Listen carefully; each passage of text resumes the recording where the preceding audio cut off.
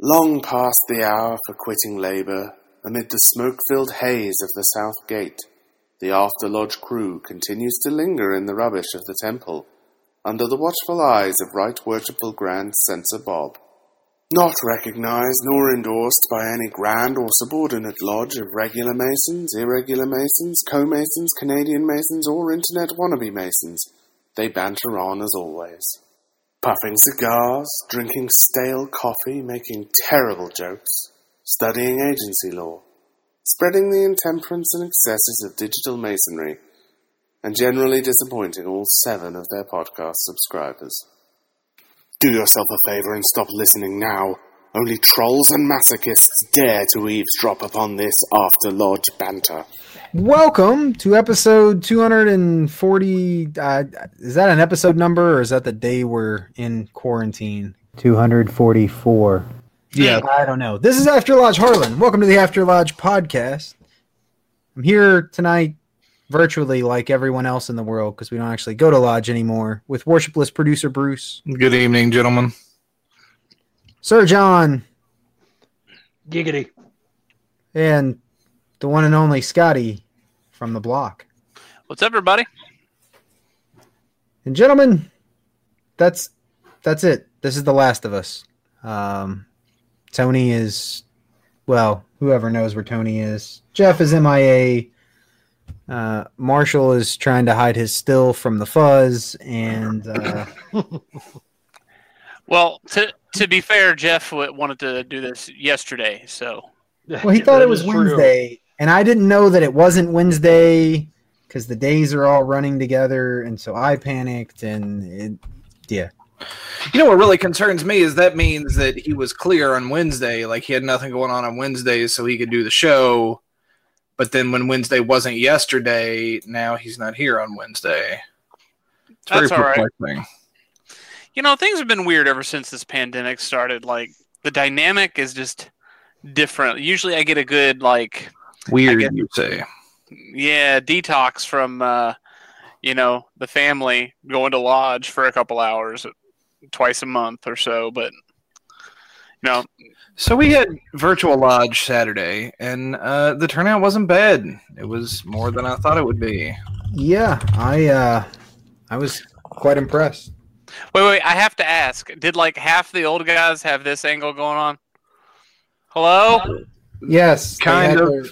Yes. There was one that was just like Hello? a grayish square the entire time. I'm not sure what the camera was pointed at, but it wasn't a person. Yep.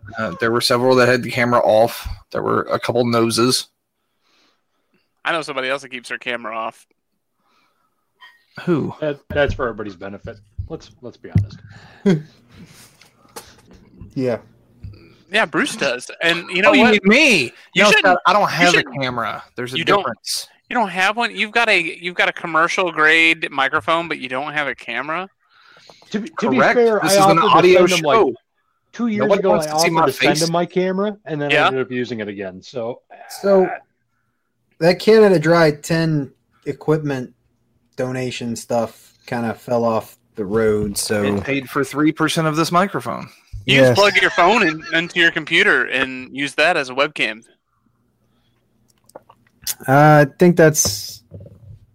Wait, does that Doable. work? So my phone would be in Jitsi separately from my browser. No, your phone would be part of your computer. He's talking about. Can you do that? I don't think that works. Yeah, I don't think that works, Scott. maybe I mean, an obviously, Android. like the CIA can do it through my phone, but I don't have access to those features. Well, the Google Shoot him an email real quick. Questions at langley.com. So can Hey, you guys. guys help me out? I appreciate that you all have this. That's fine. It's whatever. Just can I see that too? Because I'm doing this podcast. I It just really really- helped out. I just Nick really was wanna supposed see to send me a Bruce. camera 2.5 years ago. What's that, Scott? I said, I just really want to see you again, man. It's been a while. Yeah. I mean, Yeah. Yeah, how you looking these days, Bruce? You the pretty same? much the same. I don't have to worry so much about the beard because everybody's looking scraggly now. Yeah. So Plus, I live with a woman who was a hairstylist for 12 years, so That works. that's not an issue for us as well. that's handy. I wish I'd known that before I booked a haircut appointment for May the 26th. I thought you were going to say before you got your haircut because damn, you need to get your money back. Heyo. Ow.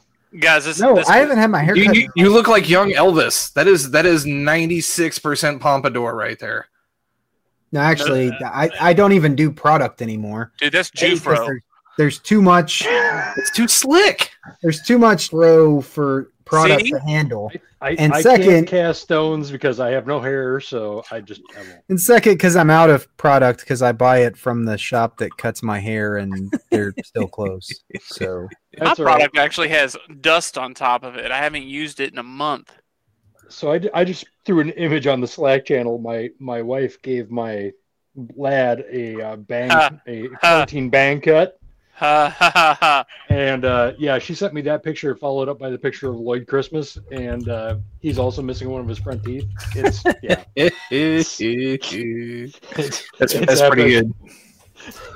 yeah, my wife cut my son's hair to similar effect.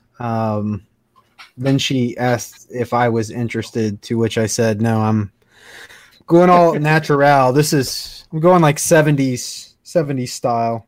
I'm just going big. Yeah, all you need is like the 2 gray stripes in your beard, and you'll be a pretty good like half-assed Wolfman Jack impersonator. Kind of working on it. Dude, no joke. Like, I'm getting like the gray straight up on the sides, and you can really see it right there. Yeah, you know what else you can see, Scotty? Oh, you're getting That- old quick, Scott. That right there. That's right there. my Mr. Fantastic hair, man. From You have a Fantastic kid and Four. it's just straight downhill. I always is. refer to mine as the Doctor Strange. So Yeah.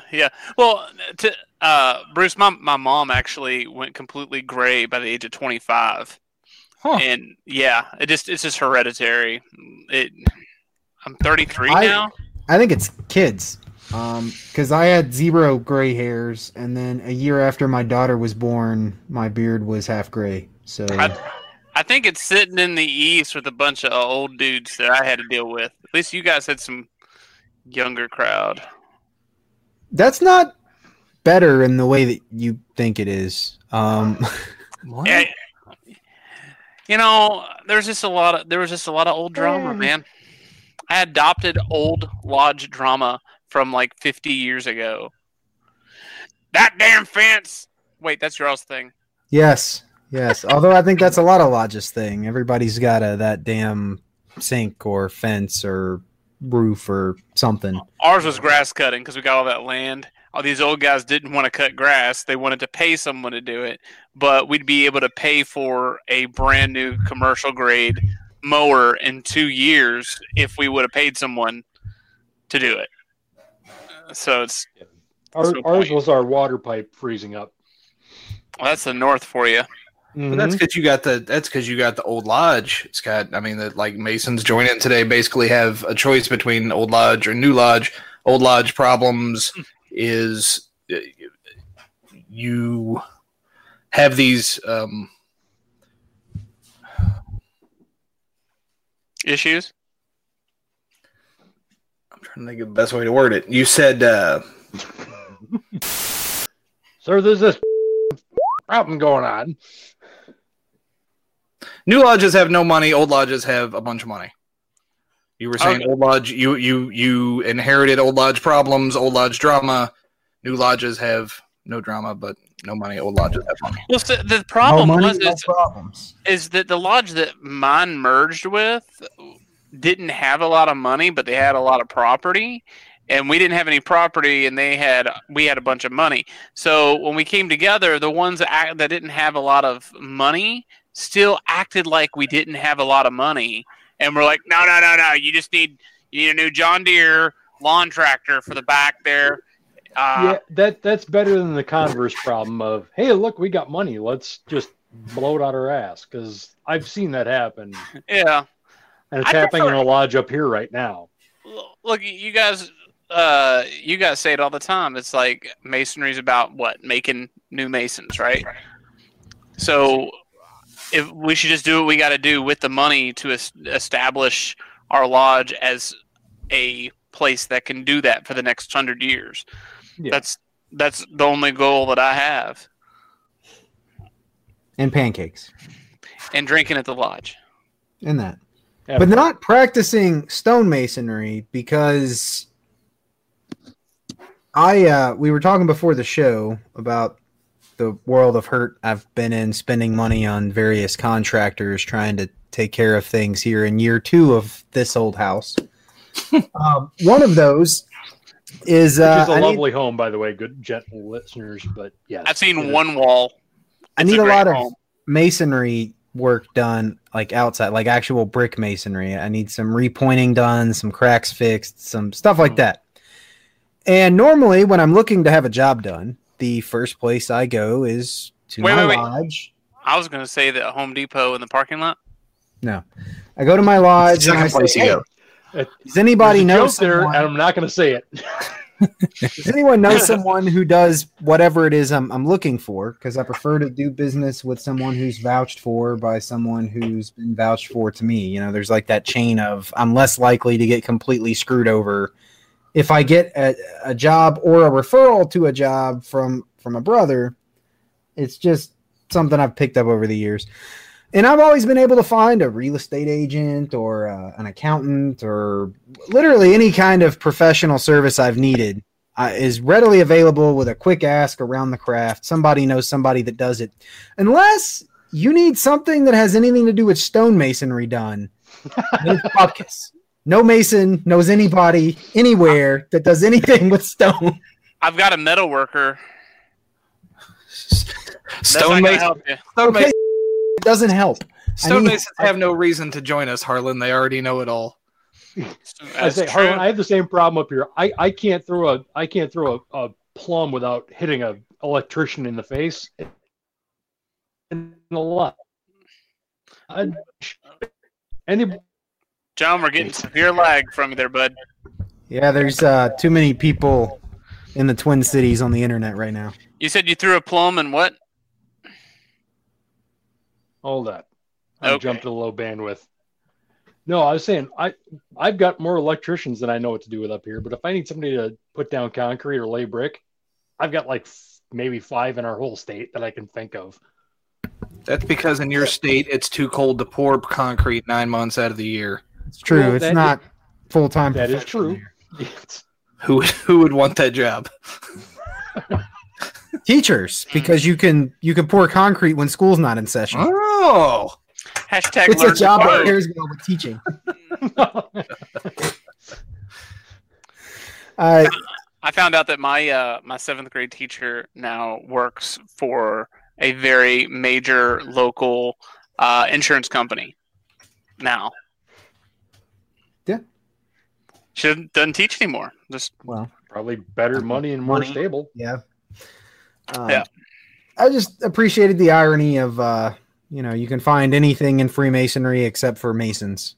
Thought that was comical observance.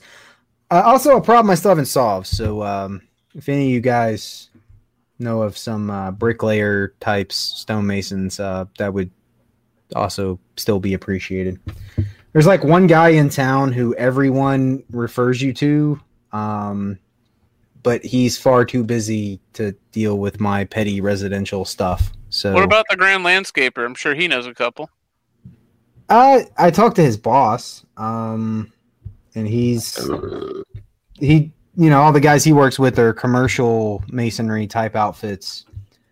So I've resorted to Angie's List, or Home Advisor. I've got a few calls out to some of the places listed there, and we'll see how it goes. And is it too big of a job to do it yourself? Like I know we talked about a fire Yeah. pit. Is that all you're wanting to do? Oh no, I'm trying to get some repointing done on the facade around my house. It's a 40-year-old house that wasn't very well maintained, and so there's lots of brick and mortar issues. I'm at the Google repointing because I don't know what that is. You chisel out the mortar and replace it in places where it's a needed. Giant pain in the ass. I did it with my first house, and I did it myself. Now, We call like it the tuck pointing, but yeah. Yep. The backside of my house is missing a bunch of like facade all around the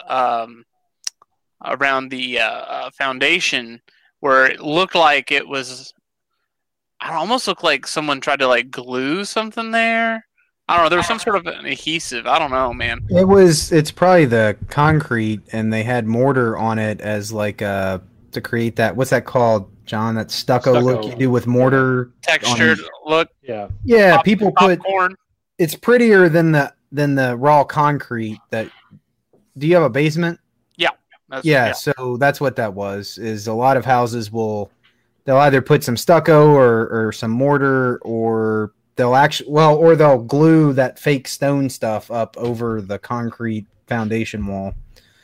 Our real estate agent said it was all cosmetic. It wasn't anything substantial to the house. So yeah. It is. I've got some of that on the backside too, where mortar's chipped off, but that is something that's DIY-able. I just got to get the color tone to match, and you just kind of mix it up with some sand and plaster it over there, smooth it out, and it works. But the brickwork is, I could do that myself, but this house being so old, I don't know well enough. Because if you just go get like Porter cement mix and replace the mortar, if you make it too hard or too soft and it doesn't match what's there, then you end up cracking the bricks. Mm-hmm. And so you need like an actual mason who knows how to look at the bricks and figure out what he needs to figure out and mix the right strength mortar so you don't make worse problems than what you had before. And that's not something I'm comfortable trying to figure out. I can admit when something's not do-it-myselfable. This is one of those cases. Also, there's that wing wall that John saw that when he came over here. That's pretty broken down, and I need some repairs on that. And I'd rather not get crushed by a wall of bricks when I try to do it myself. So, got to hire it out. I got lucky that we didn't get any crazy ice and snow this past winter, so I bought some time. A really good winter for that. It was, but I'm worried next winter won't be as generous, and I really want to get this stuff fixed before. Because if you don't, then the ice water gets in there, freezes, and starts pushing the bricks off. It just gets worse every season. Yeah. I had to do this at my last place, but I did it myself, and as John said, it was a giant pain in the neck, and it took. God, I don't remember how long it took, and it was only like a small section of the wall. But my last house was only 10 years old when I bought it, and I knew exactly what kind of mortar you needed to use, and everything was good. Do you think if you got somebody to like oversee you and some other lay people essentially to kind of get it started, and then? Yes, I could, but the amount of money that an expert is going to charge you to just do that, you may as well pay him the little bit extra for him to have his lackeys do the work. Because, as John mentioned, it's a giant pain in the ass. So, if I'm going to start shelling out money for it, I just don't want to do it. Like, there's that part of it, too, is it's just a job that I'm not interested in doing again. That's fair. Well, and I imagine your walls and basement brick and stuff are actual proper brick. Like yes. Uniformly shaped. They look to be. I wouldn't. Because, like, when I did it at my first house, I live in the town of Mankato, and there's a town north of it called Kasota, and they do Kasota stone. They just do limestone quarries left, right, and center. My actual house back then was like built 1925, but the foundation had been around for like 20 years prior. So the first house burned down, and they just rebuilt over the foundation. But they used to use like just oddly shapen rocks of this stuff, and then just fill in the gaps with like creekstone almost. Yeah. So like that looks really good. Oh, it looked really neat. Yeah, that was great. But then, so you scrape out the old stuff, and you end up with these giant voided holes in between different blocks because they're oddly sized. So then you're standing like 10 feet back from the wall, packing up this mortar into balls, and they're like sidearm fastballing it, and they're like Nolan Ryan, hoping you hit the spot just so you can get the mud all the way into the hole. Well, if you had been properly exalted in the use of the trowel, actually, that's not going to help you there. No. That's a good metaphor for a lodge, though. If you've got a lodge that's made of oblong, randomly shaped, random-ass rocks, Hit him with mortar. Well, is not going to help you spread the cement of brotherly love and affection appropriately. So the Lawson brothers is get a bag of Quikrete and hit him in the face. Yeah. You know, if you're going to be making big repairs to your basement, you should look into putting in French drains. Have you heard of those? Is that just the... That sounds like a biohazard waiting to happen by its name, but I think those are just the voids in the brick, right? So water can drain out? No. So basically, French drains, they do them in a lot of newer houses now. My grandma actually had hers done. Her basement kept flooding. And there was just no sub pump would work or anything like that. So what a French drain is essentially it is a piping system that they go in and they put underneath the concrete in the basement itself, and they reseal it. So whenever water drains out, instead of going to the sump pump, it goes straight into the drain and then straight back out of the house. So it keeps water away from your house better. It's almost like having bottom gutters. Oh. But it's a pain in the dick to do because it's in the basement, and you have to dig it all up and all that. So I don't have basement water problems because the house is built into a hill, so like the basement is open. Yeah. Like the back side of the basement's open and the front side's underground, so the water just kind of runs away from the house anyway. Well, I mean, that's all well and good. Like my house is very similar. I mean, Bruce will tell you it's kind of like up on a hill, and then even off the back side of the house, there's a cliff that drops off into our sewer company's like storm drain or whatever. Oh, that's right. You're over by the giant concrete river, right? There's like a big canal over there, like It's like a creek that goes into a spillway. Spillway is probably the technical term. I like to call it a concrete canal. That's fair. But I'll be damned. It actually flooded down here. Not even flood. It leaked down here real bad. Previous owners told us that the basement had never leaked. They had never made a major repair to it or whatever. But because there's drywall up all around, we didn't see their fix right away. I told them that they can pay to have it fixed, or I'm going to sue them. They use Flex Seal, some of that Billy Mays. Mm-hmm. As Harlan will tell you, if you can prove they knew about it and they said on the thing they didn't, it's you very easily have a lawsuit there. Oh yeah, they knew it too, because they actually sent me a text the day my daughter was born, like this big long thing saying he forgot that he did that. There's no way in hell. There's no way in hell you forget about the rod sticking into the foundation of your house. That's ridiculous. I could forget it pretty quickly, especially if I get some sucker to buy the house. Yeah, out of sight, out of mind. But then again, he wrote on the paper that 3 different times, no, there was no leaks, no major repairs, and no foundational issues. But then there were. So we didn't know until we had a problem. In fact, I never would have known. Right back behind where it was. I know you can't see where I'm freaking pointing, but right where it leaked, a gutter was draining straight down into the side of the house, and it was pooling right there and then draining into that little crack. Well, I actually saw their moving guy, and their moving guy took those big long black tubes that you put at the end of your gutter to kind of get the water away from the house a little bit more. He literally ripped that off of the gutter and chucked it into his truck. If the moving guy didn't do that, I never would have known. I watched him do it. So, Scotty, I'll tell you what I tell people who are suing my clients for such things. Prove it. Prove what? The fact that there's a crack in the wall? It's not what you know, Scott. It's what you can prove. You've proven it. If you haven't seen Training Day, just leave this podcast right now and go watch it. All right, I'll see y'all later. Bye. I haven't seen Training Day really. Anyway, those are my woes of finding a mason in masonry, which is fitting because I've had more time of late for going back and revisiting some of the works of Albert Pike, and he frequently ranted about Masons who don't care about Masonry. I don't think he meant the same thing that I'm talking about, but still Use it taking anyway. some poetic license, and yeah. It's fun reading Pike's like addresses that were the ones that were written down anyway, where he would talk to a group of Masons. He sounded in his time a whole lot like traditional observant zealots sound in our day.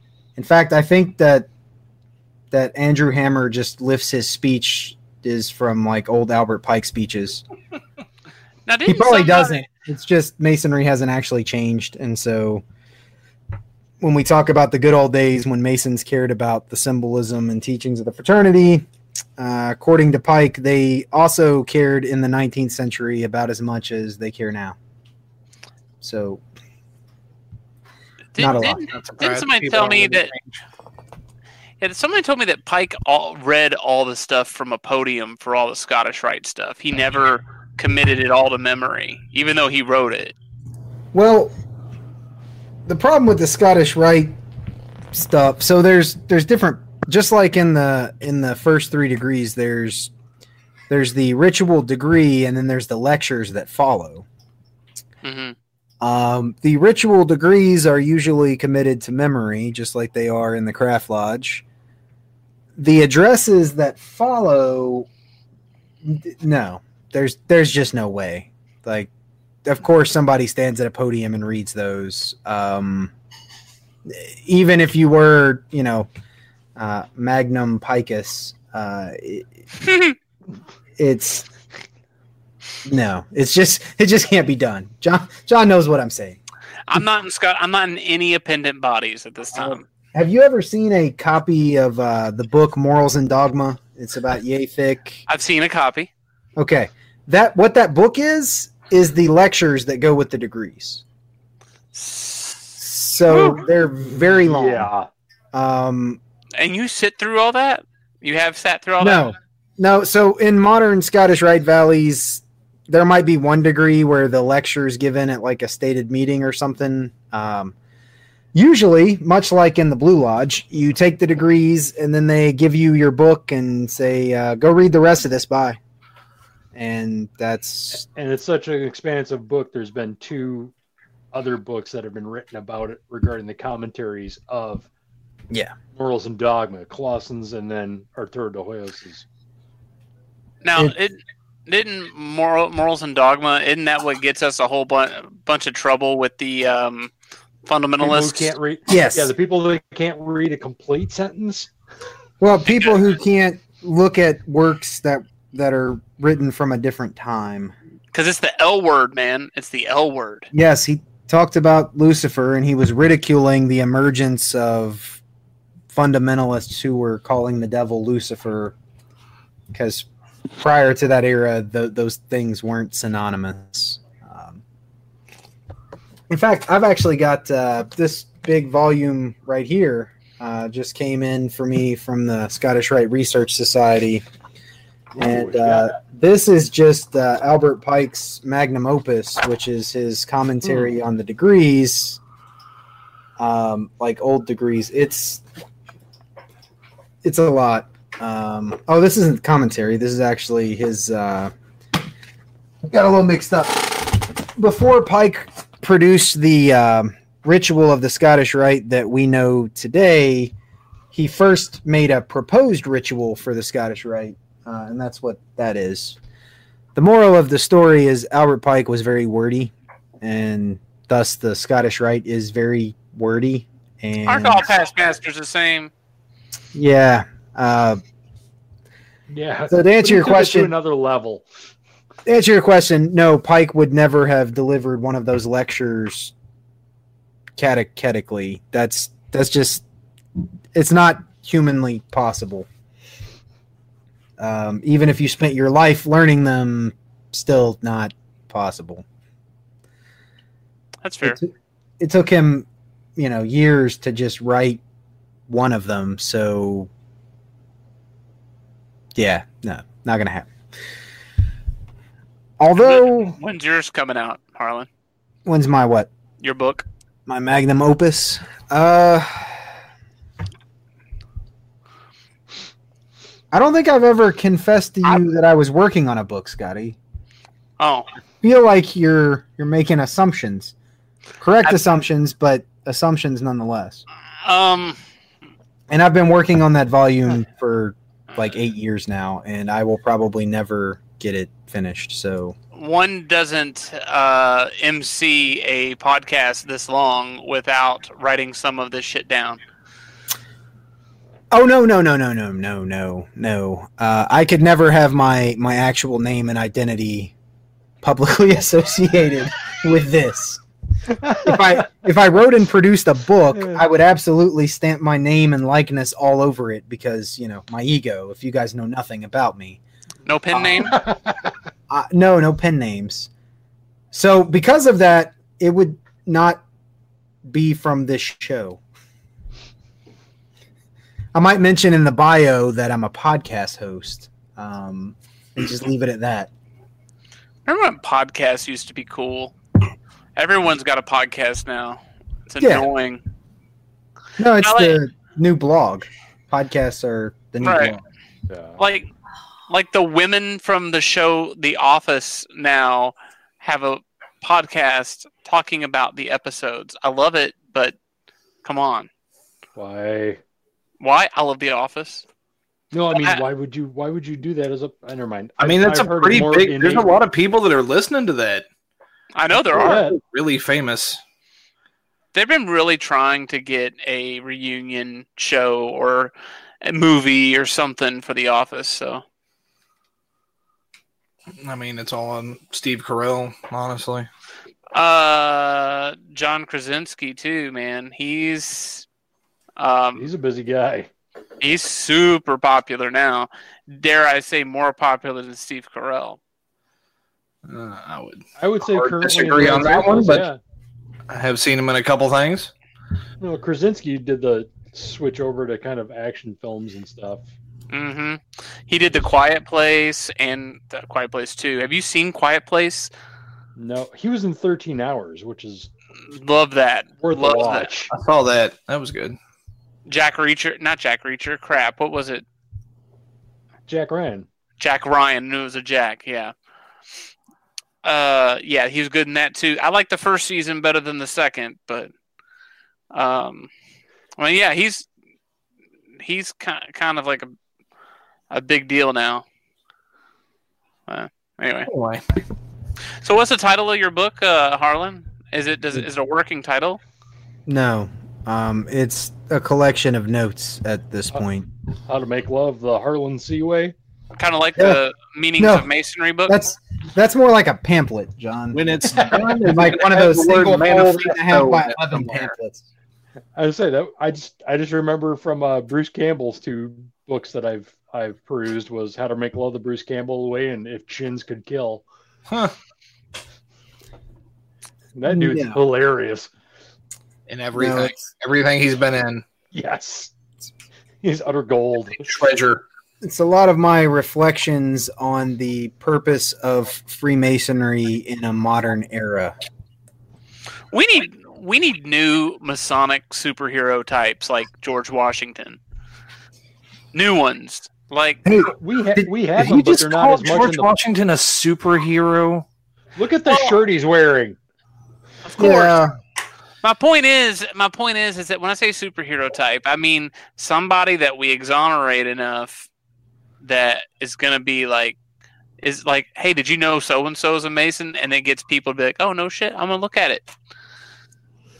Well, I mean, we have Arthur de Hoyos. I mean, are there any actual normal people like that in existence today, let alone Masons? Well, there's not anybody that's in a public eye anymore like that. I mean, we got Art de Hoyos, we got Esperant, we've got Buzz Aldrin.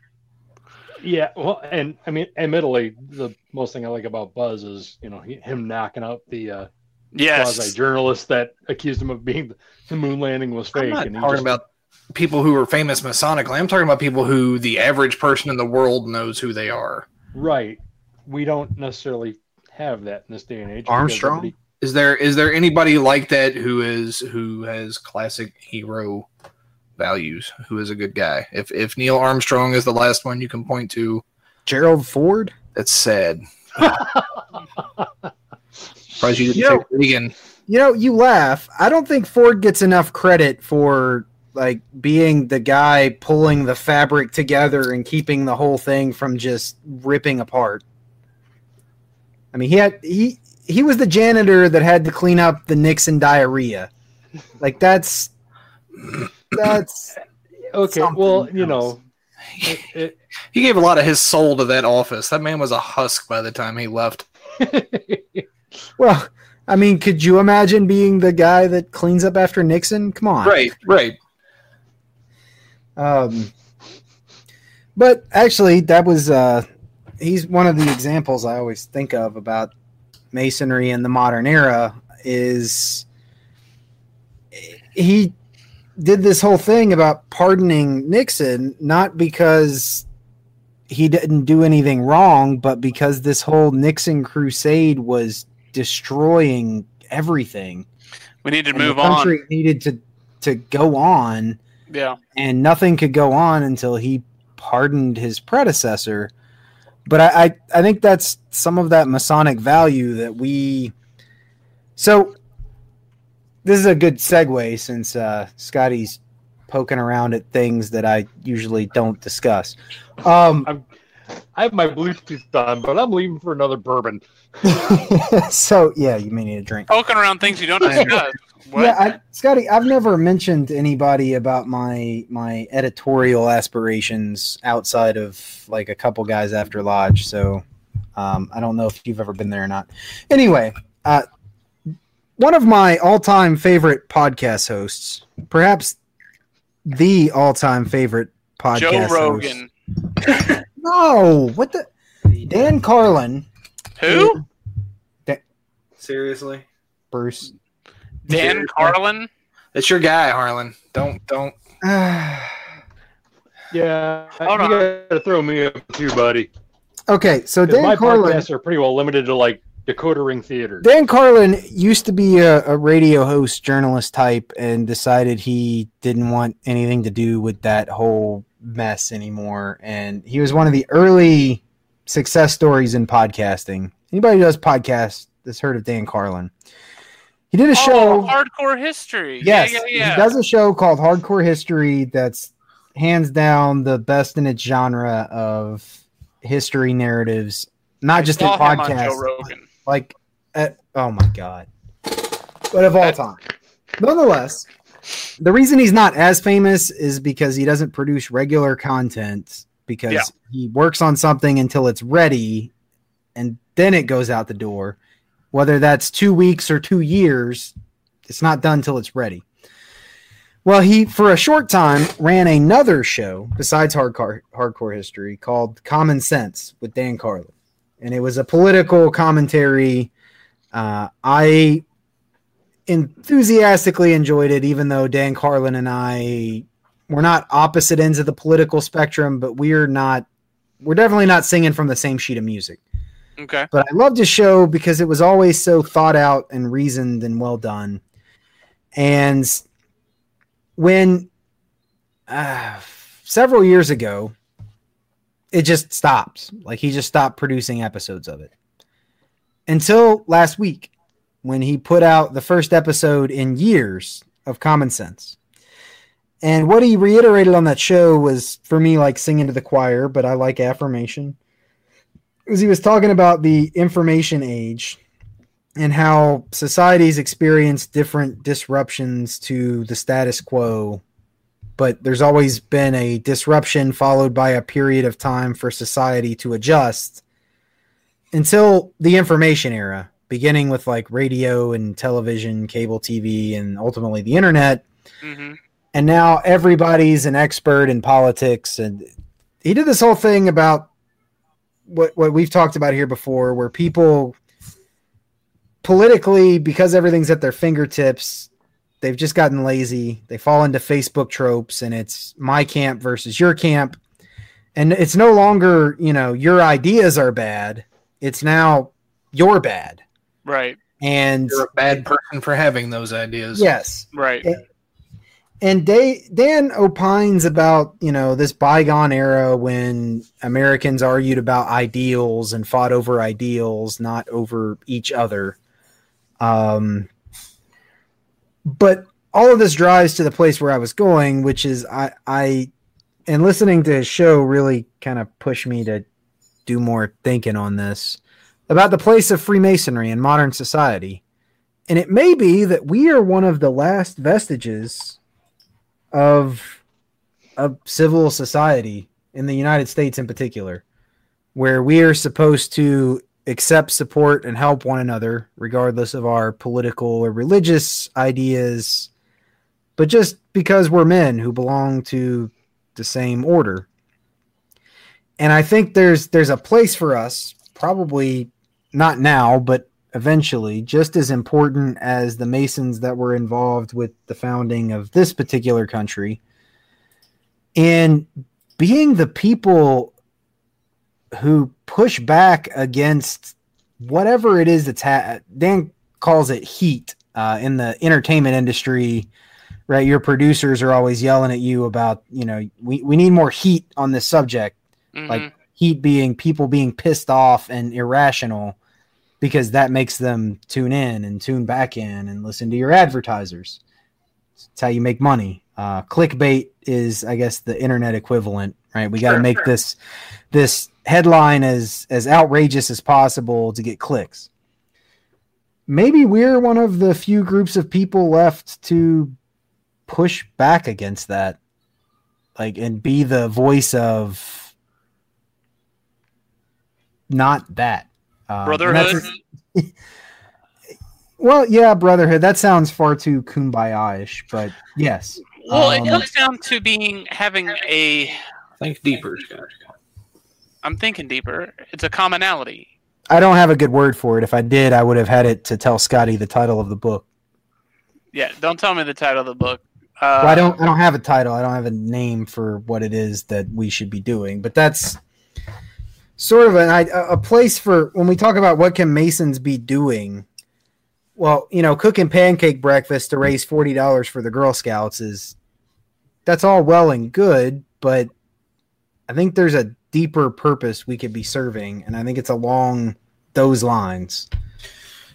The problem, though, is a lot of guys who join, that's what they want to do. That's kind of what their idea of this thing is. And that's fine. We just need a way to separate your ideals from his. Are you talking about what they want to do is in pancakes and one wants to be philosophical? I've seen a lot more of... And buying bikes for the kids at the school. Right. Okay. I think, Bruce, it's the guys that join and stay who are interested in that. And it's because they're the ones that stayed because that's what they want to do. And that's all we do, so they're the ones that stay. I think more guys are joining looking for that higher purpose and being part of something important and cool, like George Washington was a Mason. And they don't find it, and they just kind of peter out and go do something else. And I think that George Washington level purpose, like that revolutionary type purpose, lies in somehow being the pins in the cushion that do what we can to stop the whole fabric from shredding apart. I'll agree with you 100% and say that I feel that Freemasonry has been a vehicle for almost anything its members want it to be. It is a way to accomplish great things as so long as you point it in the right direction. Some directions a little bit more difficult than others. The philosophical direction that you're talking about, the greater purpose direction, is tough in this day and age because a lot of people don't feel that they can make a difference in anything.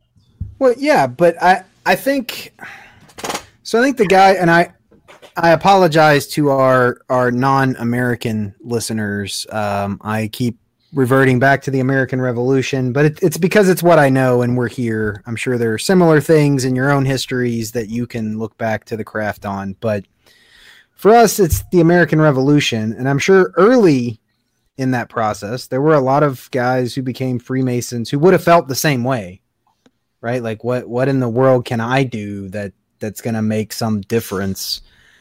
And they all just did their own individual pieces, right? Following that Masonic teachings of doing what the craft would teach you is the right thing in your own space of the world, your own, I guess, within your own circle, to borrow the compass metaphor.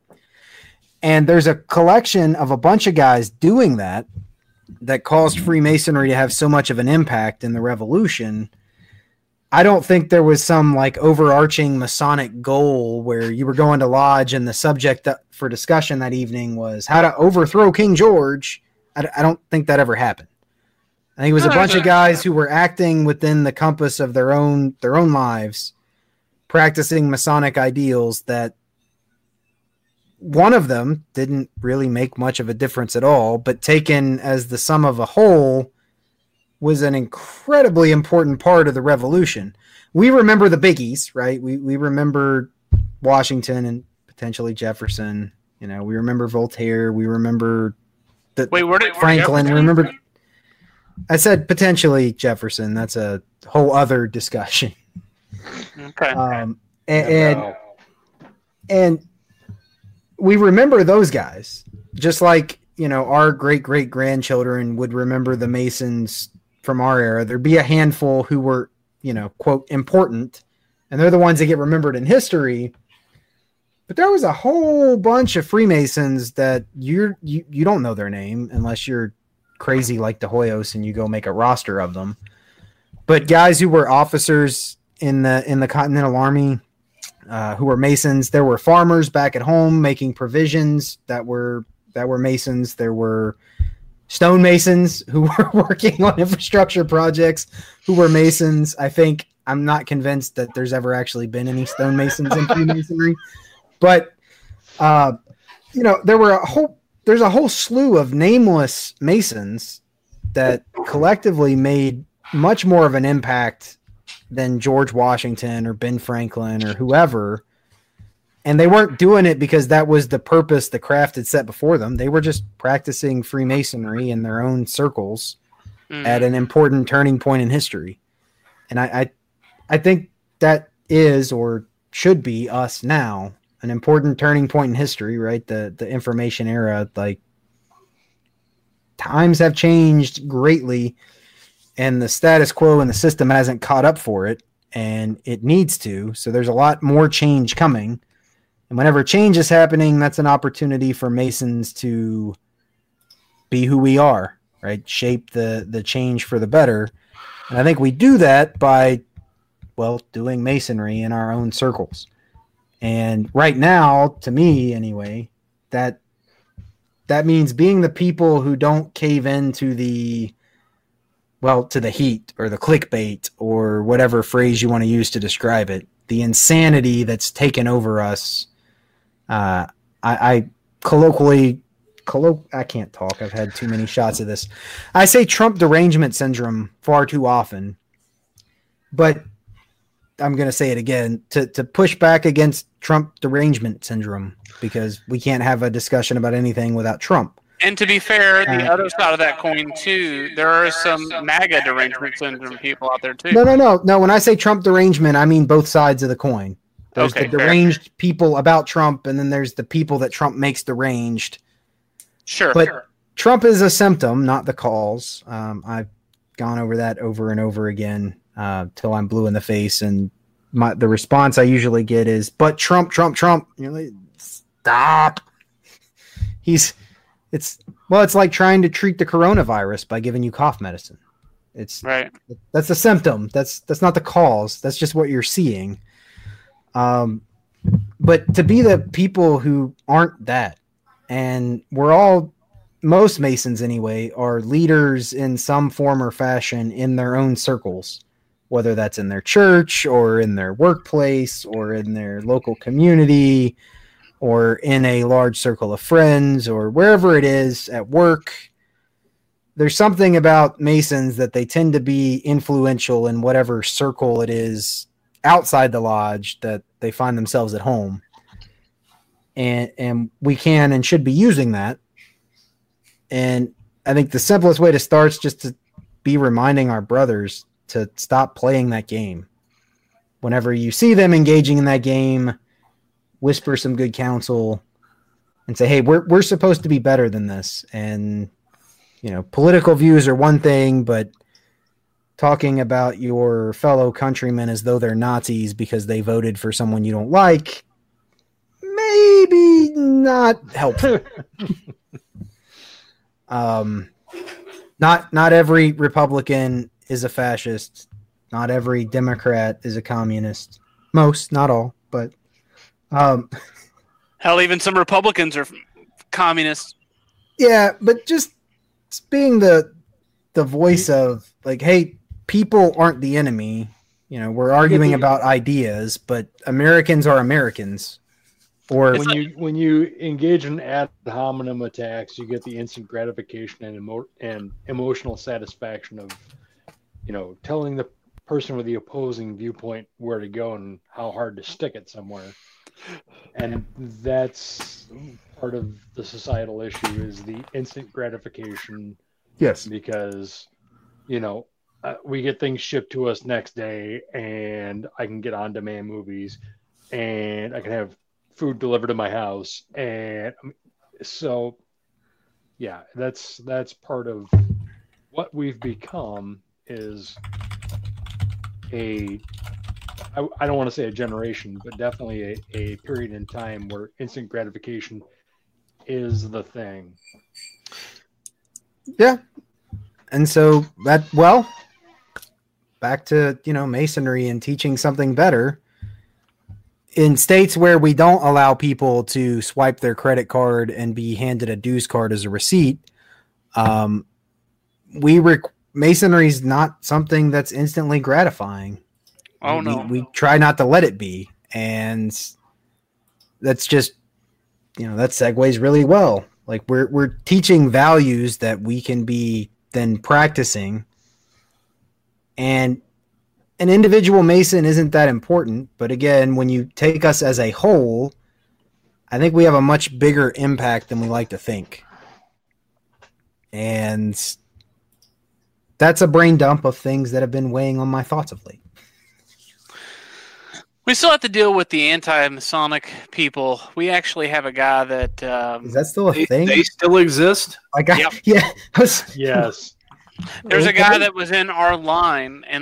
He was junior warden, and he stepped down and said he did not want to be a part of Masonry anymore. And he didn't even want me calling him brother anymore. And he had nothing wrong with the guys that were there.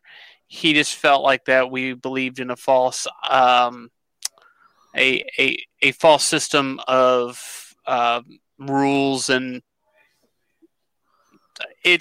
everything. He's one of those QAnon guys. QAnon? Yeah. You know what religion he was? He's not very religious. That's a shame, because it doesn't sound like he's very well read either. So he's got 0 for 2 going for him. Well, like some of the stuff that he talks about is like, I'm like, yeah, man, that stuff is bad. Like he was talking about Jeffrey Epstein before it was even in the news. But Yeah, but then he didn't kill himself. well, we know that. Everybody knows that. Yeah. Sorry, carry on. But I just saw a pair of eyes peering at me from over John's shoulder. I was just kind of like, what the hell? No, that's In case you're just tuning in, picture. Jeffrey Epstein did not kill himself. And Yeah. those eyes over John's shoulders are not Epstein, because he is dead. He just didn't make himself that way. Right. So some of the stuff that he says is like legitimate. I was like, yeah, man, that's messed up. But like this big documentary that's been going around called Out of Darkness. Have y'all seen that? No, but that sounds very pro-Masonic. Right. Well, it does. But it was basically linking our media, not just like news channels. I'm talking like Disney and everything back to these like child pedophile rings and shit like that. rich than his heirs who secretly run the world. Yeah, that's probably legit, Scott. We're gonna leave that one alone. We're not gonna. We can I talk work for them. cool Full disclosure. as far as this podcast is willing to go. Yeah, but I mean, Likewise, do not discuss Scientology. Moving on. Now I gotta beep something. I can't tell if he's I joking didn't or say not. we don't talk about it. I didn't say anything negative about it. We don't I've say said- that word. Which Bruce, one? Bruce mentioned the Scientology thing, and Stop saying the word. Bruce mentioned the church full of people that are marginally mentally detached, and the fact that South Park went after him and they took the time and effort and expenses to track poor Trey Parker and Matt Stone around for like 3 years to dig up dirt on them just to find out that they're two of the most boring humans on God's green earth. Yeah, Every time somebody mentions that place, I just think of that and go, eh. yeah, but you know, like the anti-Masonic stuff out there is still out there. And I try to tell people all the time. I just tell them, like, look, man, you know, yeah, there have been some really horrible people that were Masons. I mean, they existed. There's bad apples in every group, but like the guys that I hang out with, if I found out that they were horrible people, or at least worse than what I see, then I wouldn't have anything. I wouldn't have anything to do with them. Well, So the thing is, everybody loses sight of the fact that people are horrible everywhere. It doesn't matter. Yeah, you guys are all going freaking. Incognito. Yeah. Hold on, let me go get my IRA beret and throw that on too while we're at it, so I can just go full, Republican. They're still going to be able to find you, Scott. Why do you have one of those?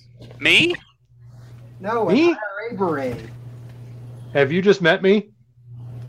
Yeah, that's fair.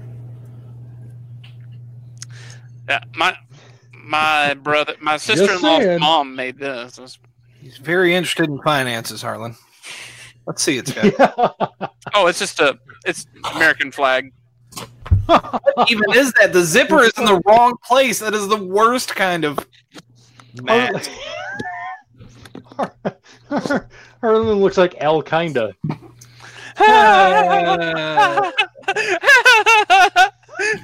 I've never heard that. Oh yeah, More like and the hat. data. Al Yeah. Kinda. Is this better? Oh, Now I need a voice distorter, and we can talk about all of the ills of the Masonic fraternity. Why don't you go get your little Guy Fawkes mask? You no longer look like. yeah. could I get would that say you down. look like ISIS. That's not right. I would say you look like ISIL, which doesn't look right. You look like an imbecile. That fits. Aw. And you're that's what's up. like, do you spend time What just kind of- at a chair and a desk coming up with these, or what's? No, this shit comes out. Listen, if I could put my brain cells together to do things other than bad jokes and like quick quips, I would rule the world. But this You is cure how cancer. Yeah. Nope. that's it. This was a Christmas gift that has been sitting idle in my office forever. And since we are an audio podcast, this is a full face That zips in the center of the front. K&B So- ski mask of sorts. What it looked like, gentle listeners, is if you took your pants and wrapped them on your face. So let me ask you No, this: do you think when we go this back thing to is really just nice one of mask. my wife's thongs that I pull around my face like this. What were the symbols on that? I don't know. I don't care. But I know where it came from, and that just makes me giggle. So there's just a bunch of weird occult stuff, right? There's that Irish, what's that called, John, with the circle and the three things? Oh, you're talking about the the Trinity knot? Yeah, that. And then there's that's like Irish Catholic. a half moon and a Star? the Wiccan symbol, the circle with the two crescent moons facing away. There's a pentagram. Here, hold it up. Hold it Spirituality up. Give me an Eastern Star symbol. It's just a bunch of Oh, look, a Celtic cross Stuff. / medicine wheel. Trinity Full Metal knot. Alchemist symbol. Yeah, it's, yeah. My wife ordered it because she got masks for everyone, and then at least she was there like, a "Oh, look, Rosicrucian this mark looks on there." this looks like weird symbol stuff, so my husband would probably like it. And then that's. And Do you of think? course it did. Do you think we'll have to wear masks back in Lodge when we finally get back? I hope so. That would be awesome. I forget, when I first joined the craft and found out it wasn't like this eyes wide shut type thing, I was sorely disappointed. I swear to God, knew you were someone gonna told go me there. it was going to I be knew like it. that. I knew it. And now I can actually go to Lodge and like everyone's wearing a mask and like no, I'm perfectly okay with that. Someone You know told what? I me. think Does that it might actually help with membership. What? Does a mask count as a hat? I'm gonna say no. Because We only do that over here. But there are no issues.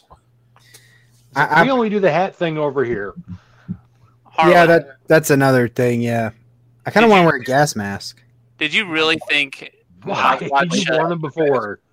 Did I really think of what? Like, what was the most outlandish thing you guys had heard about Freemasonry before joining that wasn't true once you got in? I joined before, right at the cusp of the internet era. So I mean, Well, sadly, Jason dispelled most of that for me. So he dispels a lot of things. I was definitely expecting. So Eyes Wide Shut, I figured was like a Hollywood type thing, and so I he knew it froze. wasn't going to be that. There you go. Never mind. Did I freeze? Everything froze But for me. I for a definitely second. was expecting something a little bit more like that. Right? When I showed up and nobody's wearing a hood or a robe or Mhm. Wrong group. Wrong group. not that kind of robe. I was thinking like the stuff you'd find in silly college fraternity initiations. I Wait, was what do you mean thinking- the new guy's a Jew? Thinking it would be more like that. You know, Sorry. I was Go ahead. definitely taken aback with what I discovered. I'll just leave it there. well, I legitimately have a story that somebody told me what would happen, but obviously it didn't. They told me that once I finished the third degree, they would tell me that there was like I'd be blindfolded, and they would tell me that there was this like Baphomet type figure there, and I would have to go behind it and literally kiss its ass. But when you kiss But in it, actuality, it's a human inhabited by the spirit of Baphomet. we know what it'd Wait, be. are we Baptists now? What? All right, you go. And in really reality, it's actually the secretary because you still have to pay your dues. So you go around the corner, and then like you're positioned to kiss this demon-looking thing's ass, and then they take off your blindfold, and it's a beautiful woman's ass. And I was like, all right, well, that's kind of out there. I don't think that's going to happen, but if it does, I'll let you know, Right. I mean, because that's kind of up. that wouldn't have kept me from Freemasonry. Yeah, the women thing was another thing I was expecting that didn't happen. Like We're I the was strippers. well, right. Like I was expecting Come to the something like shrine that, or like bartenders or or the jesters. belly dancers when you talk about the shrine thing. I guess I just figured there would be something, you know, in that traditional spirit of like male chauvinist frat boy type environment that Right, Hmm. right. when I Something. when I discover that there's no women anywhere, like that's just not a thing that's going to happen. It was surprising, right? I wasn't like coming with that as like a criteria. So like if this wasn't here, it's not going to happen. But I was young and unmarried, and I guess I just had some assumptions. Like at least there'd be like a Hooters girl pouring my beer. Little did I know there are no Hooters girls, no beers, and that night there wasn't even wings because we had hot dogs with chili. So, yes, that was my first night in. Yeah, there are a lot of deep things that you can learn from the first 3 degrees of Freemasonry, but none of which involve kissing an ass or women. Nor does it involve spitting or trampling on a cross, because that's another big one. Because Right? Yeah. that's what the Templars were accused of, and that was one I heard before I went in. Well, just to put it out there for those that don't know, I'm pretty sure you guys know, but the Vatican has rescinded that excommunication of all the Templars because they were found that their confessions were coerced, and they found them not guilty of those crimes post-mortem. So Right. They rescinded it. Oh, thank you, Your circa- Holiness, for that So for that gesture. yeah, as the I would say I'm the show's Templar historian because, well, we haven't had anybody competent to come along and take that title from me. go for it. No, I want to say, and I'm sure I'll get corrected somehow, somewhere, but about 1500s, 1600s, that had occurred. They were absolved literally centuries ago, but the documentation somehow got lost in the Vatican archives. Makes sense. And wasn't rediscovered till about like circa 1995, and then not released till like circa 2005. Right. And when they released it, they released like 500 copies, You see, and that's it. everybody's got secretary jokes until some shit like that happens, and they're like, "How would the secretary let this happen?" You see, clerics are important, John. Yeah. Yeah, it's kind of interesting. I think I'm thinking clerical, like There we go. Yeah, I was waiting for that. I know. Like I played enough D&D. No, that doesn't work. Well, I think for me, like I kind of my adolescence, I watched a lot of History Channel, and of course, History Channel had some really good Masonic documentaries on there, Freemason documentaries. For about 5 minutes. Well, it's fair.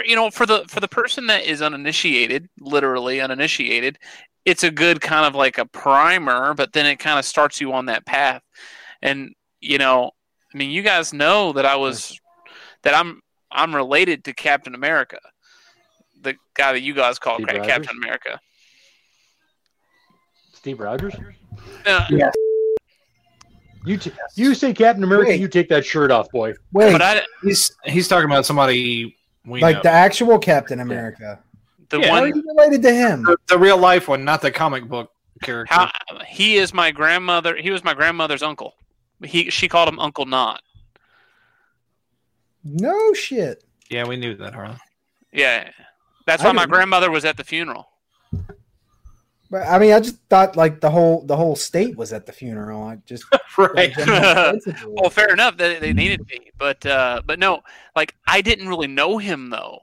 Like he caught me at a very particular section of my third degree, and I didn't know that he was my great uncle at the time. So like I had no one to kind of say, hey, this Freemasonry thing, nudge, nudge. So I kind of had to do it on my own. Yeah, well, I mean, that's how I did it. So Yeah, understand I mean, completely. while my dad was a Freemason, I'm the one who raised him. So yeah, I don't have those familial influences either. I was in a similar boat, right? I'd heard about it because my grandfather, who I never really knew, was a Mason, but and I don't think that History Channel documentary I had seen, or I don't even know if it had aired yet when I joined, which probably contributed to so many of the weird expectations I had, Hmm. very few of which ended up being anything close to the truth. But you know what? I'm still here. Yeah. Oh yeah. There's plenty to it. There's things that I think that we can still in our lifetimes resurrect in Freemasonry that has just gone away. Like you're doing the traditional observance. Bruce is not going to lodge ever. That kind of thing. To I'm paraphrase Tony's sermon that he did at his daughter's wedding, it wasn't what I expected. It was better, which sounds kind of tongue in cheek, but I mean it's true. Like what Freemasonry is in reality is far stranger than anything you could have imagined before you joined. Right. And stranger doesn't necessarily mean more fantastical. It just means it's really weird and you'll never understand it until you're here. Right. And then my wife would always, like, when I first got in, she'd ask me, like, after my EA degree, I'd come home and, well, I was come to her apartment, and when we were just dating, and she's so, what are the secrets? And I'm like, really? If there's something for me to tell you, I guess I would, but there's not anything for me to tell you. That's the weird thing. Like, the passwords and handshakes to me are superficial. Granted, they are they're there, but they're a personality test. Right.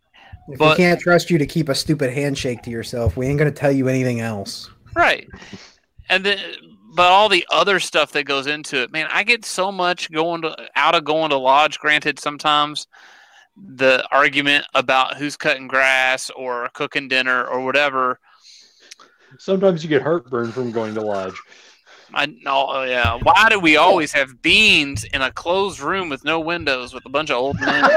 Heartburn's a good analogy, right? Because usually whenever I get heartburn, like, it really sucks. But whatever it was I was doing earlier before I got the heartburn, I was thoroughly enjoying. Right. Yeah. Like that same video that the Grand Lodge always throws out there with, like, the Benjamin Franklin talking about Freemasonry thing. By the way, I found that before it was cool, but Ben Franklin's the reason I thought there'd be more female involvement. That's the Hellfire Club. That's the Hellfire Club. And which to a point, like, the things I was expecting of Freemasonry, I've learned since that most of those weren't true, and I found something better, which is why I'm still here. And, like, all those other things that I was thinking I was walking into, I could still find somewhere else. Yeah. Freemasonry has something that's so unique that I couldn't conceive of it until I was here, and I can't find it anywhere else. And that doesn't mean it's like Da Vinci-esque fantastical, as I said earlier. It's not as, like, storybook worthy as you think, but it's just so unique and weird is still the best word I can come up with. Well, the funny part is, yeah. I mean, the funny part is you can find it somewhere else, but you generally won't discover that until you've been in the craft and then start seeing the whole wide world of,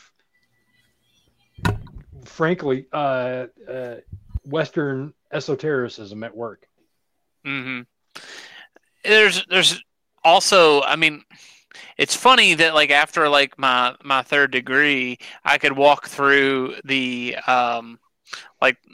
one of the war museums in the downtowns area and be able to see presidents that were also war heroes posed Masonically in a lot of their portraits, a lot of their paintings, and you can kind of hear a lot of the, like, I mean, it's ingrained into the culture, or the what is it, the oath of office for the presidency now, because of George Washington.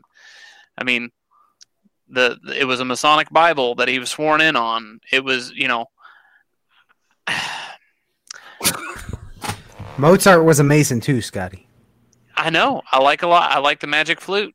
Did you know that Mozart was a Mason? I did. Okay.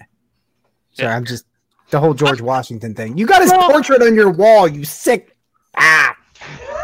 The Grand Landscaper gave it to me. Of course he did. It was actually the time that you were there and left early. Remember? We were there with the Prince Hall guys there for a bit. Oh, yeah. Yeah, because it was Sunday night and I had to work the next morning. I know. Well, but yeah, he gave that to me, and I figure since doing this show more often, let's put it up there. If not anything to annoy you. Well played, sir. Well played. You're welcome. This Washington worship has to stop. My point is that the only reason why I even bring up Washington or put him on the wall or anything is because a big reason why a lot of people, including me, I got in is because a lot of our founding fathers were Freemasons, and if I can just embody a little bit of their free-thinking sensibilities, I will be a better man for it. That's not wrong. I agree. And Washington's an admirable character, minus the whole Jesuit hackery thing. But give me a Ben Franklin, I'll put it up there. There's so many others. And it's fine that you have George on your wall. It's just this, and I think maybe it's just our jurisdiction. Maybe it's the United States. I don't know. It's the same thing as Scott idolizing Superman. But when you talk about who's right next to George Washington, famous Masons, it's the same thing. Same always kind. George Washington, like he wasn't the only guy involved. Some people prefer Superman, Harlan. I don't know, dude. I got Cab Calloway hanging on my wall in my lounge over here. I don't. So, I mean, sucks ass. Batman's the best. I'd take Alexander Hamilton at this point. Just anyone else. Look, and to be honest with you, dude, I really like Benjamin Franklin. He's not as, I guess he wasn't as prolific as George, but I think that he is more interesting than George. He was too smart to be caught up in that whole public office gimmick. Well, and George got compared to Cincinnatus, and then that turned him into a, quasi-deity. Yeah. I mean, hell, he's up there, and what was that mural on the ceiling of the U.S. Capitol? Was it? No, it's the Library of Congress. You're talking about where he's sitting in the chair with this gesture, the toga, the angels, all that stuff. That's the dome on of the US ceiling. Capitol. Yeah. It's U.S. Capitol. I thought that because I saw National Treasure. It was at the National Treasure 2. It's probably both, but I'm almost positive it's the. Well, they shot the ceiling. The Capitol Dome. Hey, you're laughing, but they shot the freaking ceiling, and I paused it, and I said, "Look, honey." My wife and I and kid were watching it. I said, "Look, honey, it's George Washington. He's in heaven with the angels because Jesus Washington." Well, while true, any movie that involves Nicolas Cage immediately loses any credibility whatsoever. However, I did enjoy National Treasure. National Treasure was great, and I think we need more movies that bring people to be like, "Oh, what's this Freemasonry thing?" Okay, like Ghost Rider. Ghost Rider was not good. Stop. My favorite comic character ever, and they F you, Sony. F you. If Disney gets a hold of it, it'll be taken care of. It's weird how they did so good with Spider-Man and then just destroyed the first 2 times, maybe. The third one was poopy. I enjoyed all but the most. Tom Holland is a good Spider-Man. Jake Gyllenhaal was kind of dumb. All the other ones I liked. So, since we're nerding out, Jake Gyllenhaal, Westworld. Because this happens at every point in the show. I haven't seen Sunday's episode yet, so I'm still an episode behind. Last show we talked about this whole After Lodge tabletop exercise. Oh, yes. Is there anything I need to do to prepare for that? Do I need to be reading anything? Do I need to learn how to do this tabletop thing? What are we? So, in my opinion, when you play D&D, if you're not wanting to be the dungeon master, are you? I just want to know how it works. Okay. Yeah, no, I know mechanically how it works because I play a lot of video games that are D&D based. So yeah, it's easier to do than just explain it to you and just kind of go explain as we go, like character creation and then giving you like basic tutorials on how to use your character. I mean, really 90% of it is rolling dice and the other 10% is the DM wanting to make sure Stagecraft. Yeah, stagecraft. The stagecraft's the part I'm curious about because I'm old enough to have played a lot of multi-user dungeons. If anybody remembers those things, good old muds. Yes, sir. They were by the way, before World of Warcraft made everybody think it was cool, and all of those are loaded with D&D mechanics. So I get the dice rolling bit, etc. But I just don't know. Beyond the mathematical mechanics of how statistics and checks work, how the game is actually played. Is there a lot of stagecraft? Can I put on a wizard hat not a and make silly accents? Yeah, you get your character. Let's say you roll a rogue, a thief, and I'm the DM, and I want you to pick that lock. So I'm going to have you roll against lock picking. You don't know I want you to pick that lock because there might be a plot point or something behind that door. If it's just a bunch of loot and you can take it or leave it, I'll roll against you behind my blinder and say, what'd you roll? And then what's your modifier? So if you rolled a 10 and your modifier 5, you have a 15, and then I roll a 19, you still lose. Right. No, I get the mathematical mechanics. Okay. I mean, the game mechanics of how do I actually do it? Do I put on a wizard hat and pretend that I'm actually Lothario of whatever? I mean, if you really want to, and I hope to God we video conference it, yes. You can. Okay. My brother, I got a picture of my brother in full barbarian gear. But that's not required. No, it's not required. Okay. I mean, yes, Harlan, you should show up with all that. I've always understood like Scotty was talking about dice rolls and mechanics and saving throws and the test of this versus that. All that makes sense. But I know that people have sat around tables with whatever books in front of them. They're not just rolling dice. There's always something else happening, and it's that something else that I've never done. Well, so the books are just the rules. You just use them as a reference tool usually. And then for example, if we were to play a D&D match right now, we all have our characters, or a game, campaign even. We all have our characters, and if I'm DMing, I would just say, okay, all of you are in a tavern. Harlan, you're pouring yourself a drink.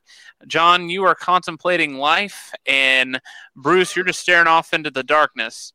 And then... Sounds like me. Right, well, Yeah. your screen's black. That's why I'm saying darkness. He has no eyes. Right. I'd say you guys are all in there, and then all of a sudden the door breaks open, and there's a beautiful woman looking out of breath and looking like she's been kind of beat up. What do you do? Fortunately for you two who are about to fall for that shit, I can't see, so I don't fall for it. Okay. So you say, and that is a pretty good basic how it works right there, Harlan. Yeah. So what's the saving throw for premature? Is that so 3 or so I think Constitution. most of the game is going to be just us ruining the game. there's an Oh, yeah. old No, there's any an old good game video. is that. That's how it works. Right. There's an old video of it's talking about these guys. These guys are sitting around the table, and he goes, "Okay, you're all in a tavern." And the one guy's like, "Are there any hot chicks there?" Oh God, yes, there's hot chicks there. There's hot See chicks this there. bitch. Yeah, I know what Okay, you're talking about. I want to roll an intelligence check or a perception check. He rolls it, and he's like, "Damn, I got a 6." He goes, "You see nothing important." And then the buddy in the kitchen's like, "Are there girls there?" Yes, there's girls there. If there's girls there, I want to do them. Okay, apparently he wants to roll. I mean, to if you girl. fail a perception check, nothing else should matter. Right. Well, I'll send you guys the link in the private chat. I hope everybody sees that I've video. seen that video. It's bloody hilarious. It is So- great. So to come to you guys in a future episode will be our own spin on Dungeons and Dragons hilarity after It'll- Lodge. It'll have to be on Sabbath, dude, because I can't do it during the week. I can't do it. It'd be a Friday or Saturday. Okay. So I'm just saying. Lodges and past masters. That's right. Man. See, I'm trying to have a club of murder and treason only club, a super secret club. What should we call this one? But the problem is he's telling everybody. Yeah. Well, so Bruce, the whole point of belonging to a super secret club is kind of stupid unless everybody knows that you belong to the super secret club. That's right. That is why Scott will never reach the upper echelon. Right. Fight Club would never be important if nobody knew about Fight Club. Well, how do you know it's real? I could just be throwing you off the trail because I'm on a sneaky basis. Simulation. Yeah, I know. We all live in a simulation. This isn't real. But I would love to do a D&D game. I just don't have the tools to do it online. Have any of you D&D'd one or DM'd one? There's an app. There's a really good app for one. There's like an app that everybody uses. We talked about it when we were talking about doing it on the other show. Yeah, we got to do something virtual because we got to bring Johnny in. Because I'm not going on any kind of campaign without my trusty Templar. And the app is crucial if we're going to do it on something like this because everybody has to be able to see, the maps and stuff. Now, right, if they just listen to us play, that's going to go over like a goddamn fart in church. So I actually have a campaign that I made up that is set up to kind of be like a freak of the week with a... Is it like George Washington's Jewels? No, well, like the freak of the week, like, the old TV. Like the first season of Supernatural was always like there was a new monster that week. No, I don't know.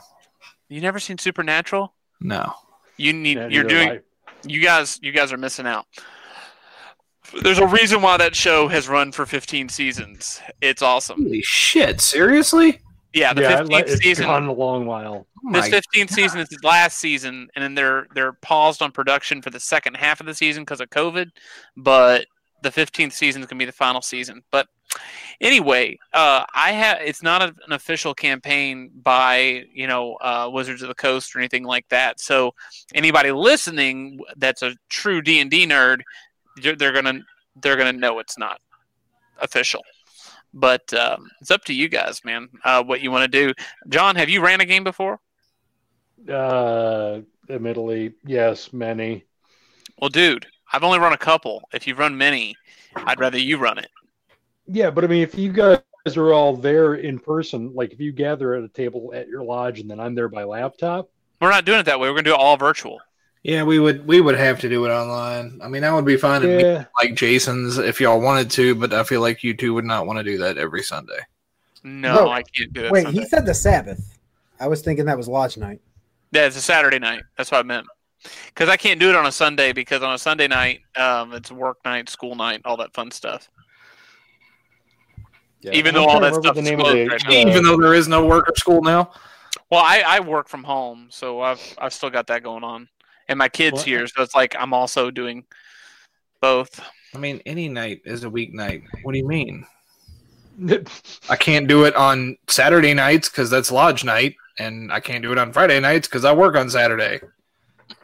Well, that was the whole thing was doing it after lodge or before. Well, we'll just have to pick a night. Whatever. You don't meet every Saturday. I know that for damn sure. I mean, so Bruce, we do it on the off nights. I remember the program you're talking about, Bruce, but I can't remember the name of it. But I remember it was like you could do the maps online and had like a fog of war, so you couldn't see unless the DM cleared out. Yeah. Basically, everybody downloaded the app, and then there was like a version that all the players saw, and then there was the version the DM had, and it was just a reveal thing or whatever. I don't know. I've got a full. Played the game, so I don't know the specifics. Yeah, I've got a full copy paper box full of nothing but D&D stuff, miniatures, all that stuff. Like I've got a grid pad and all that, but I know that doesn't do us any good online. But what version were you guys thinking of playing? Because the last one I played was 4.0, and that was pretty simple. Oh, now we're going out. I played D&D, but I was heavy on like White Wolf and GURPS and Cyberpunk. Yeah. I mean, I never got into those. DMing should pick the version and just pick the version you're most familiar with. Well, yeah, We're getting into the Shadowrun world now. That's Well, yeah. Yep. If, Which is interesting. Shit. it is. Native I were- American hackers with totem magic is Yes. nothing could go wrong there. Shadowrun was always pretty. I never played it, but I read up on it and stuff, and that was always really just completely wonky. It was like the complete bring together of everything RPG. But I like GURPS because it's completely universal. You can adjust anything and play it in a GURPS format. See, I liked 4.0 only because it was like it simplified a lot of the things. So instead of like lock picking and sneak, it was a thievery check. It was I liked them combining into one thing. It made it easier for the DM because in my mind, a DM's job is to craft the story so you guys feel like you're playing a real, like it's a real world for you. So I just want to make I sure played- we can let the devil in, like Bobby Boucher's mom had said. That's Dungeons and Dragons is the way to do that, right? yeah, Yeah. I'm gonna send you a link, Projector screen at Lodge and have like 20 guys there. That's what I want to do. dude. Yeah, I mean, I want to play with John. John, just move, All right. just move closer. Yeah, do that. no. So we have our friends on the Freemasonry IRC channel who could help us make that dream a reality, Bruce. Do we? Yeah, all those guys are. They have like tabletop gaming meetups all the time. I've never been to one, but they have them because they're always talking about them. Yeah, I've been wanting to play D&D since we bought this house, but having an infant the first couple of years was just tough. Couldn't really be loud, but yeah, I mean, we could always play here. I mean, Bruce, we got plenty of room, so. But Lodge is fine too, but we can't drink there. So that's more after Lodge discussion. After Lodge. Yes, that after Squared Lodge. Got it.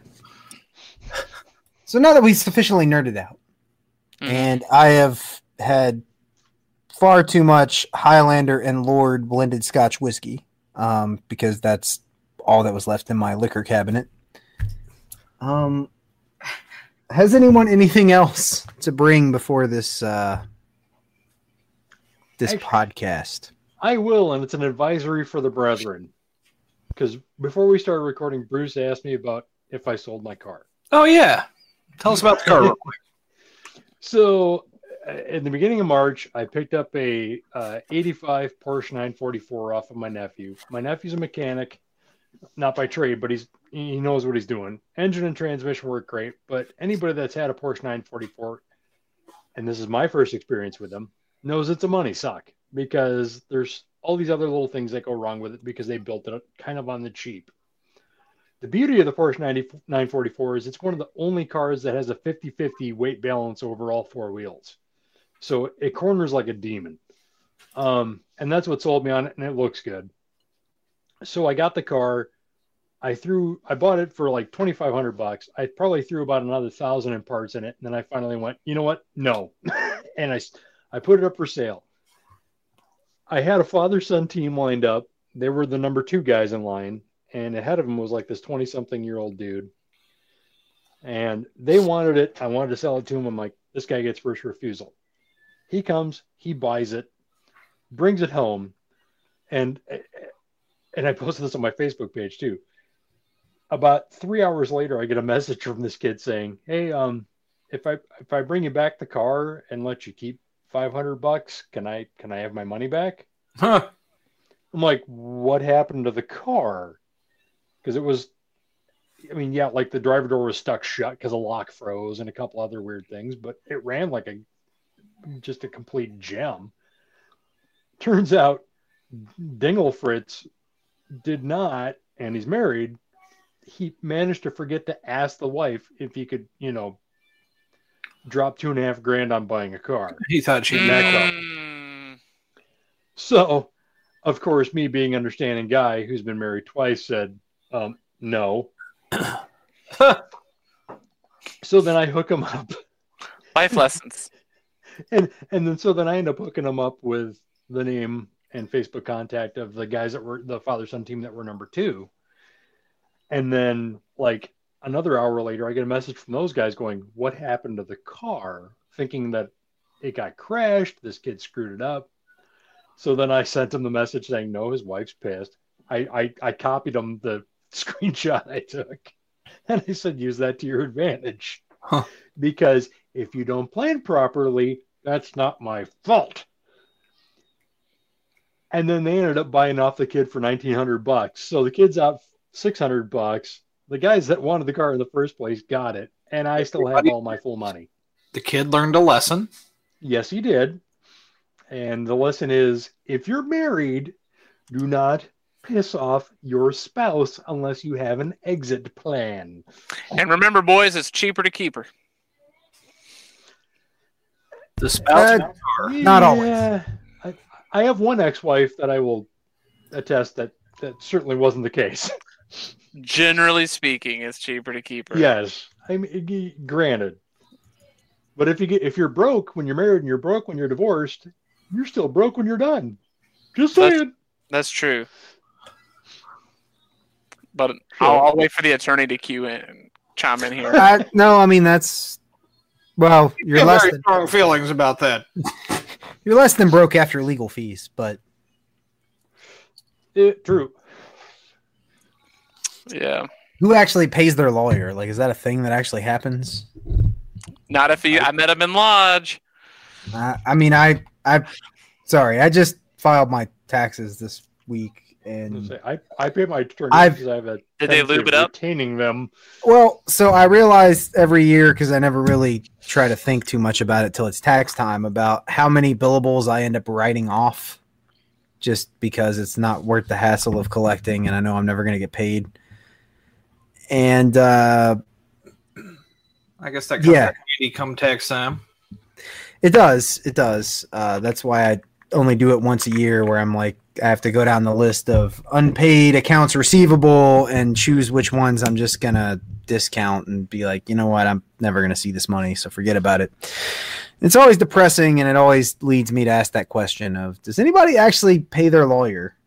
Or maybe it's just me. And Oh no, I try to keep my Not for attorney nothing, happy. but I see a lot of lawyers driving a lot of nice cars, so somebody's paying them.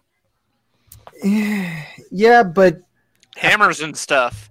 I feel like the write-off percentage, and I know it's not just me because I talk to other folks, and lawyers write off a kind of silly percentage of their billables.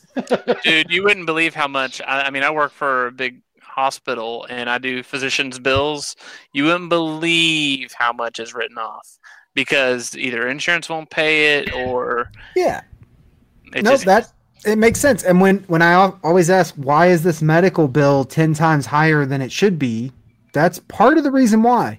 So the next time you ask why your lawyer is charging you $300 an hour, it's because you're paying $200 for the other 2 out of 3 people that didn't pay him. it's like shoplifting. The value of the lawyer who doesn't get paid is enough for him to write it off on his taxes and benefit from it anyway. It's interesting. Huh. Yeah. No, your taxes are a percentage of income earned. It's always better to earn the income than to write it off. Unless you play those games where you overinflate bills you know are never going to get paid so you can get a bigger write-off. But I would never do such a thing. You would never. God forbid. I'm a good know. citizen. I That pay my like taxes. 1L. Right. Yeah. So I asked you earlier, did they use lube? You know what? I'm Harlan. done with the show. Harlan? Did they? He said what he No. said. God. What? No, it's the IRS. They charge you for lube, and I ain't paying that. He's a libertarian, damn it. He'll make his own lube in It's too legal fancy. still. All right, that's it. This is With all his freshly newly ground cow grease. So long as In it's the for end of- personal use. After Quarantine, episode 244. One day we'll be back in Lodge, and well, nothing will change for this podcast. You can find the show notes for this or any previously published episode at www.afterlodge.com. Find us on Facebook or Twitter at Afterlodge. Shoot us an email at afterlodge@gmail.com. Hang out with me, Afterlodge Harlan, because these guys don't do the IRC, at irc.snoonet.org, # Freemasonry. And of course, you can always find us sometimes on the Freemasonry and Afterlodge subreddits. And until we meet again, brothers, we will see you on the other side. Take care. Later. Watch it.